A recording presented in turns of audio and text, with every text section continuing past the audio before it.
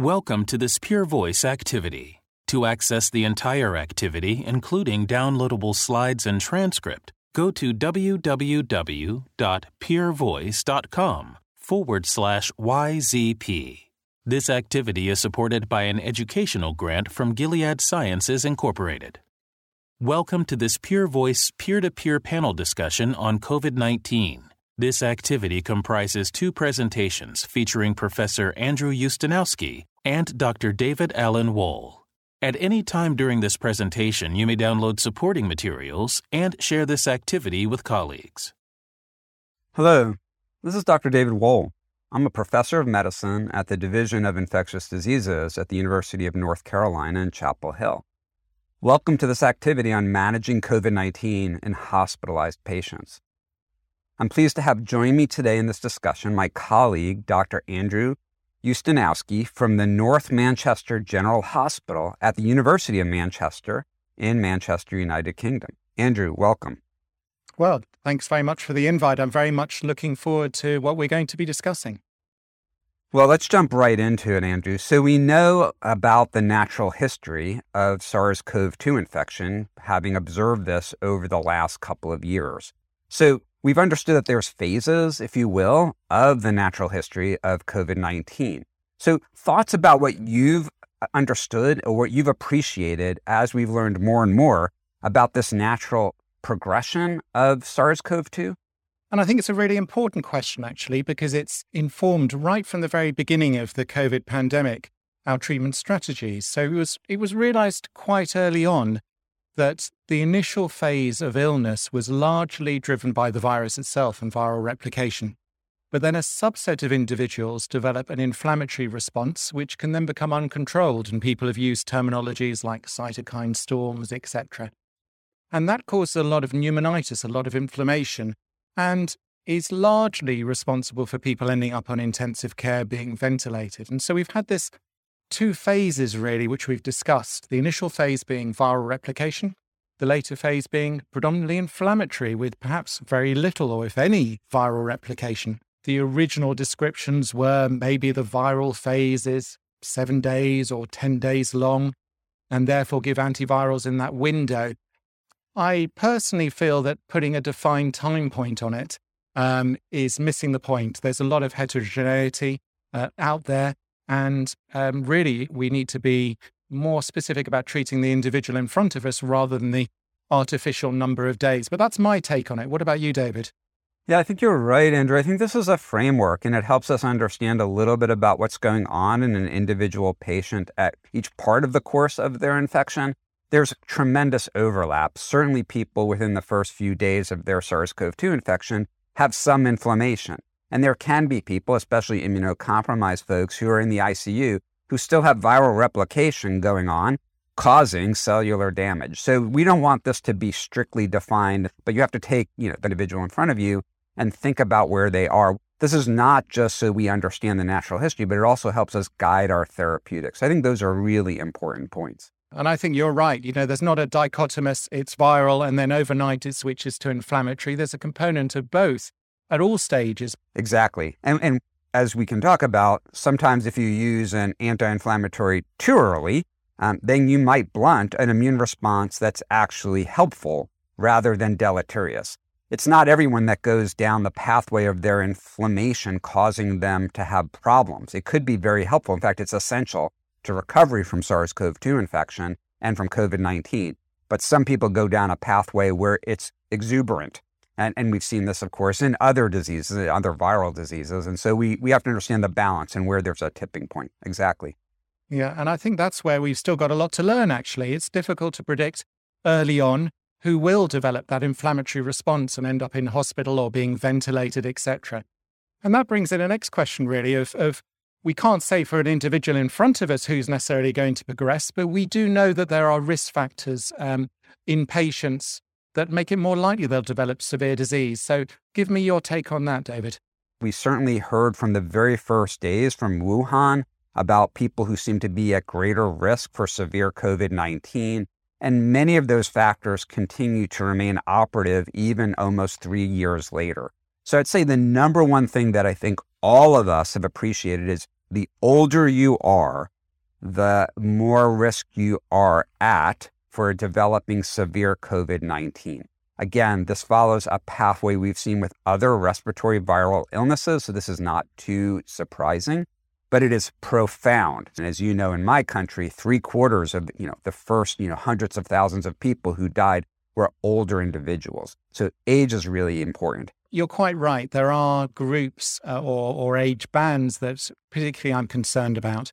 Originally, it was the over 75s, but actually I'd probably say over 65s and possibly over 55s with comorbidities, with piling up comorbidities. Once someone is below 50, I'm personally less concerned, though that isn't a definite. We've had people who are fit and healthy in their 20s who've ended up being extremely unwell. So it's just a proportions thing. I'd say the next thing more recently, of course, as we know, is vaccination status. And this almost is as profound. And when they're coupled, it's even more devastating. But in my country, and I know in the UK, certainly the lion's share of people who are ending up in hospital, especially in the ICU, who are sick, with COVID-19, from COVID-19, are unvaccinated people. I'd like your thoughts about this and how we've kind of honed down on some of the contributing risk factors, because in the beginning, like we said, things like hypertension were considered a risk factor, but we've understood it's not just simply being hypertensive. There are other comorbidities. And I'd like to get your take on that. Comorbidities that you think really, either individually or in combination, place people at even greater risk of severe COVID-19. My take on that is really people with pre-existing lung disease, and most commonly in my practice, that would be chronic obstructive pulmonary disease, perhaps asthma.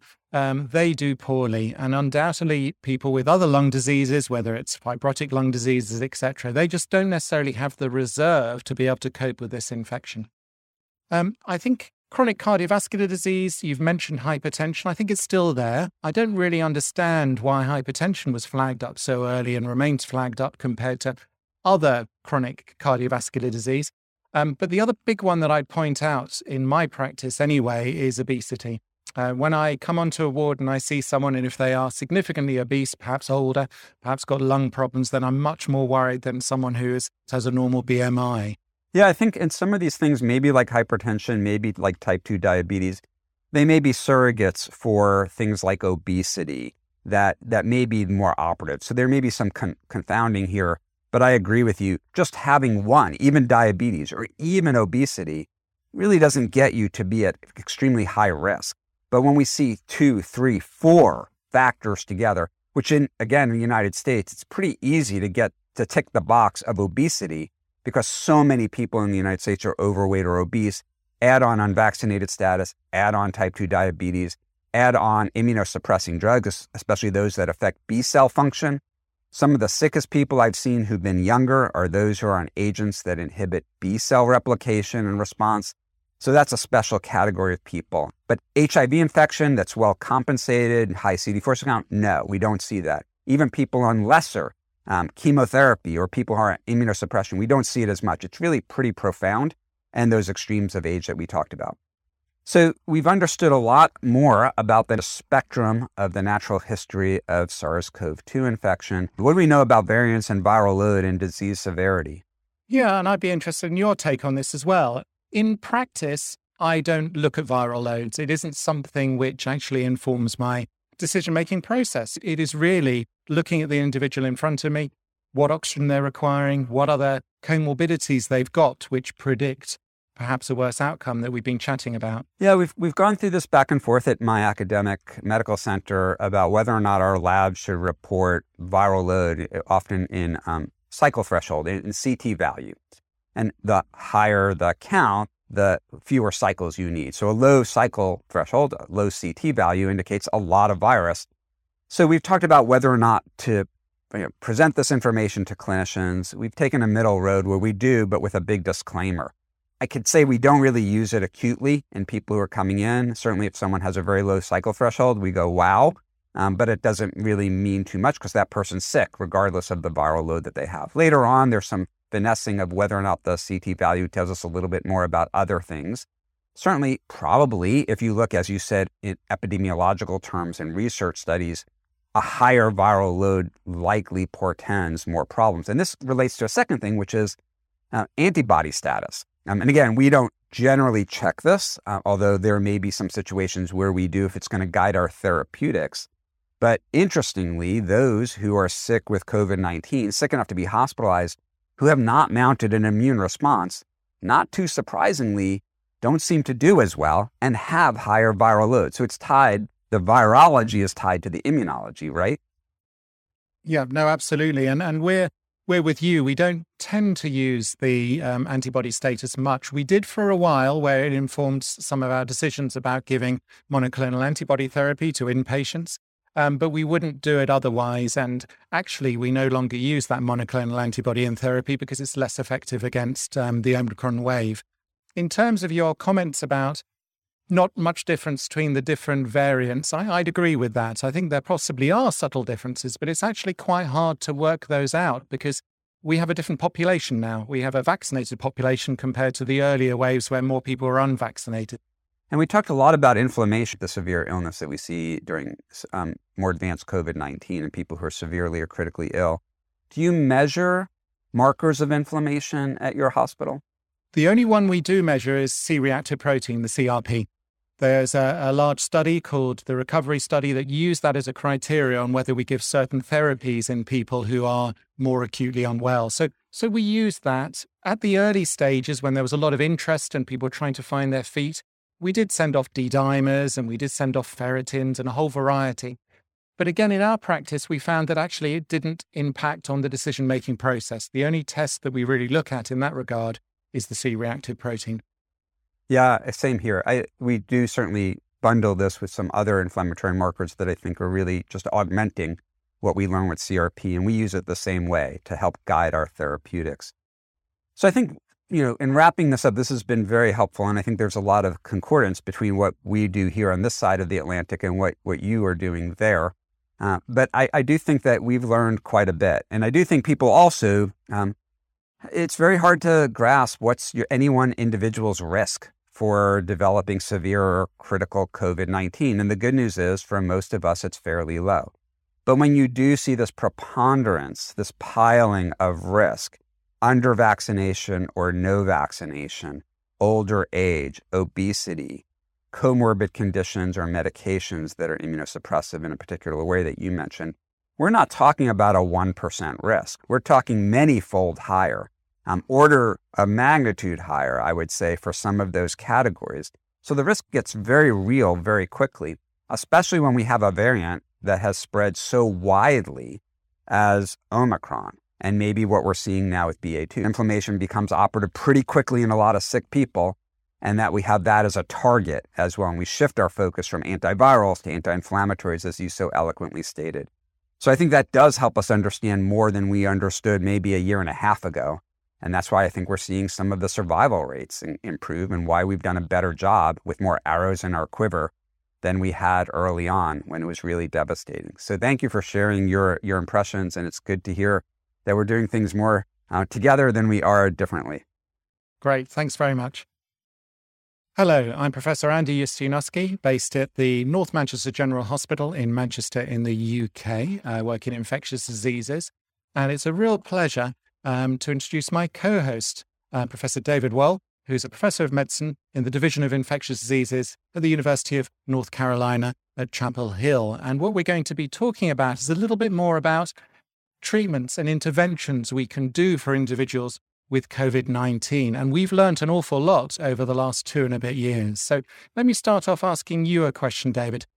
How's your management of patients who are hospitalized with COVID-19 changed over that period?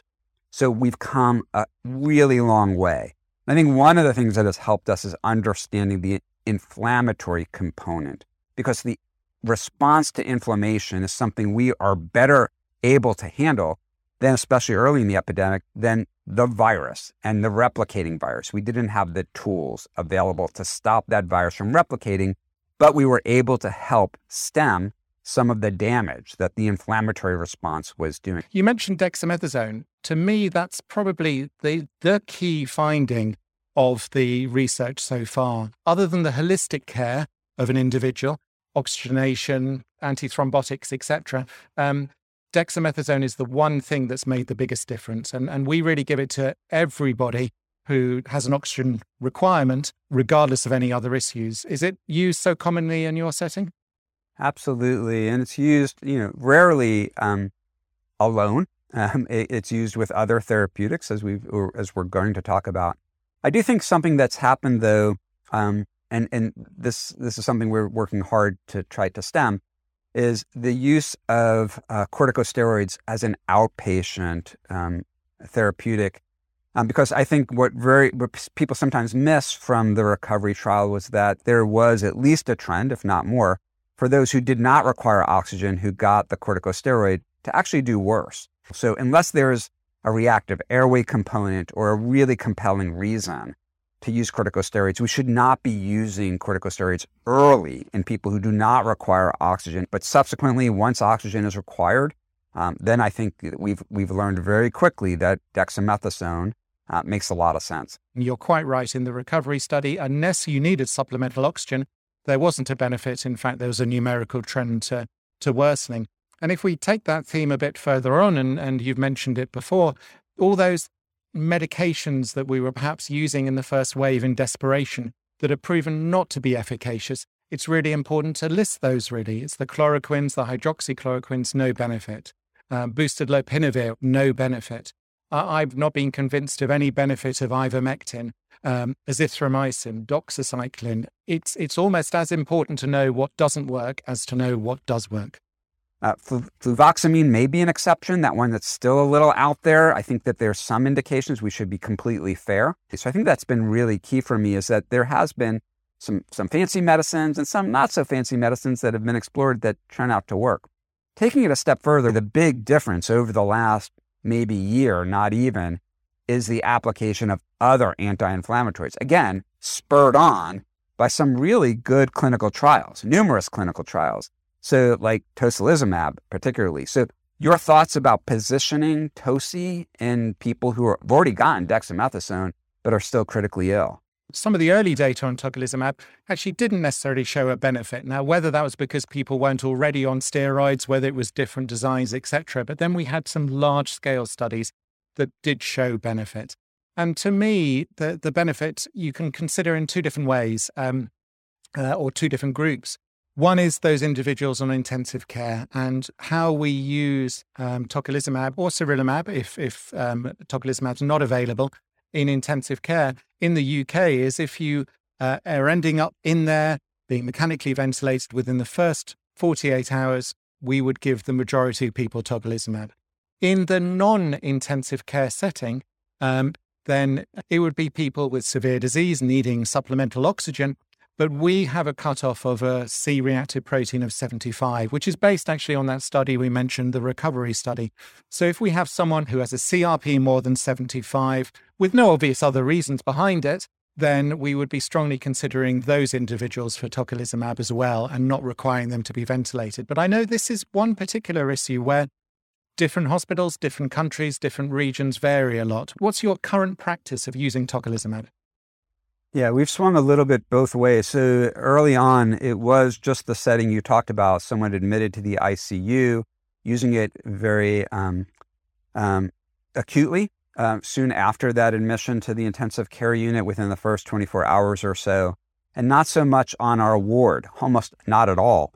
And then looking at some of the data and additional data that we got from recovery and others, I and others pushed to start using it on the ward in people who are advancing towards severe critically ill disease, but had not yet ended up in the ICU. And getting the ward team to accept giving Toci on the ward, that's now standard practice. So as you said, CRP 75 or above, and requiring more oxygen despite other measures, such as dexamethasone, that's a person you're going to use it to try to keep them out of the ICU.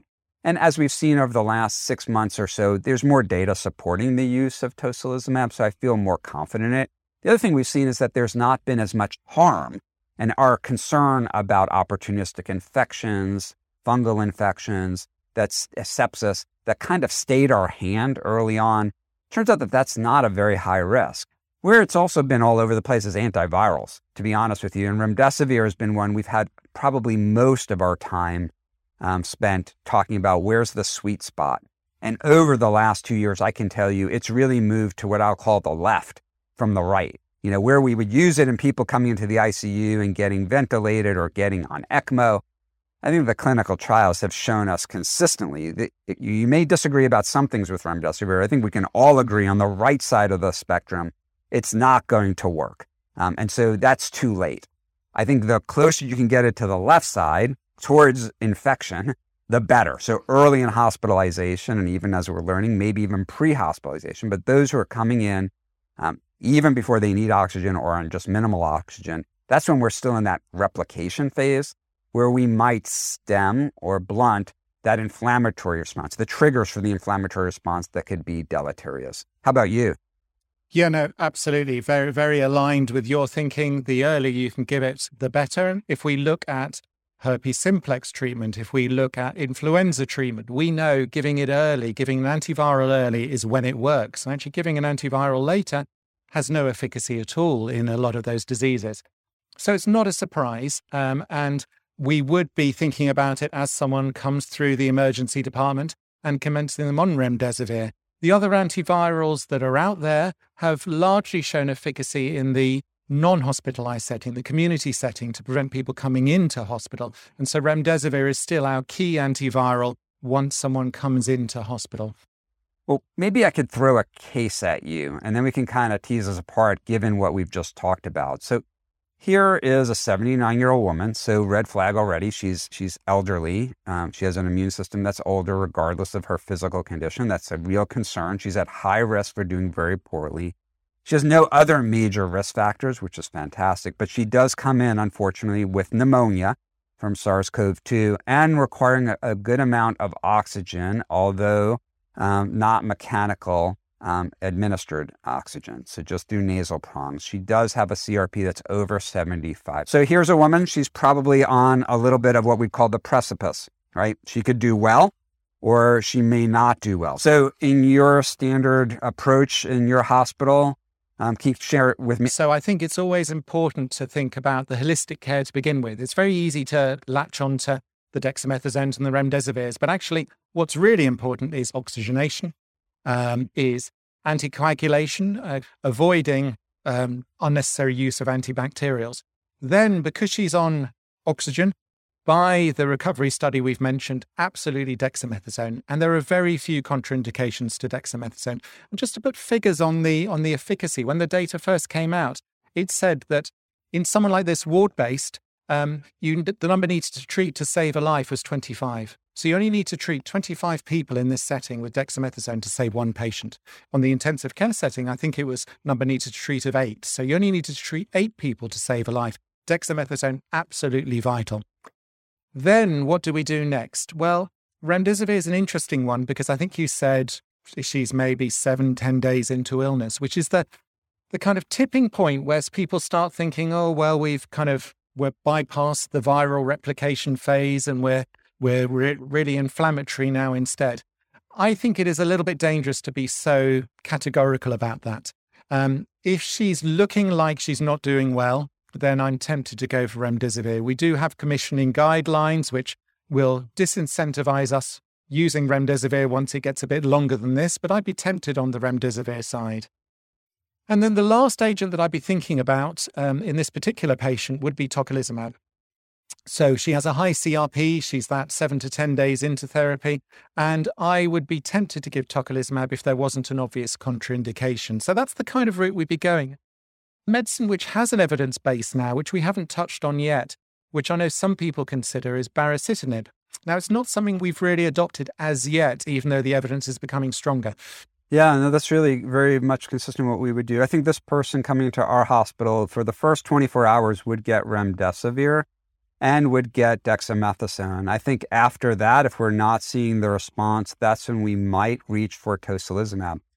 At our hospital over the last year or so, whether or not we use tocilizumab versus baricitinib depends upon availability. And I think we've used them almost interchangeably, certainly not together. But there have been times where we've been having shortages of tocilizumab where we have used baricitinib. So I think for us, again, it's sort of evolving.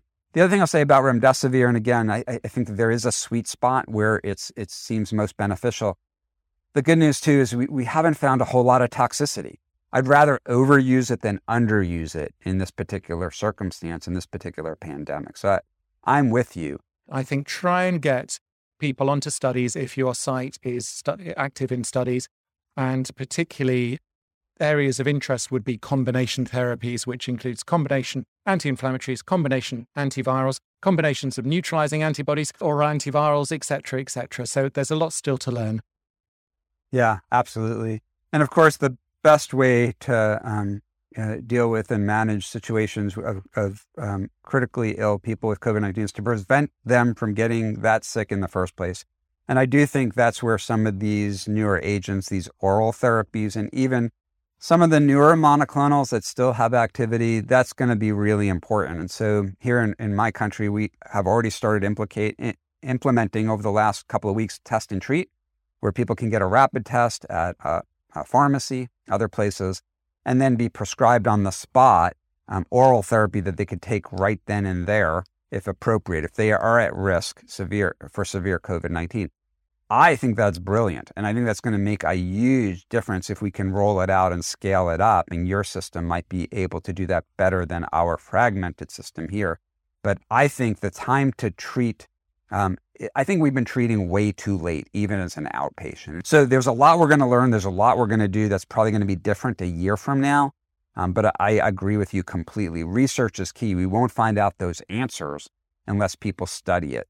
Our setting isn't quite so good at the rapid test and treat. We do have access to oral antivirals and infusions of monoclonals for people in the community at risk of progressing.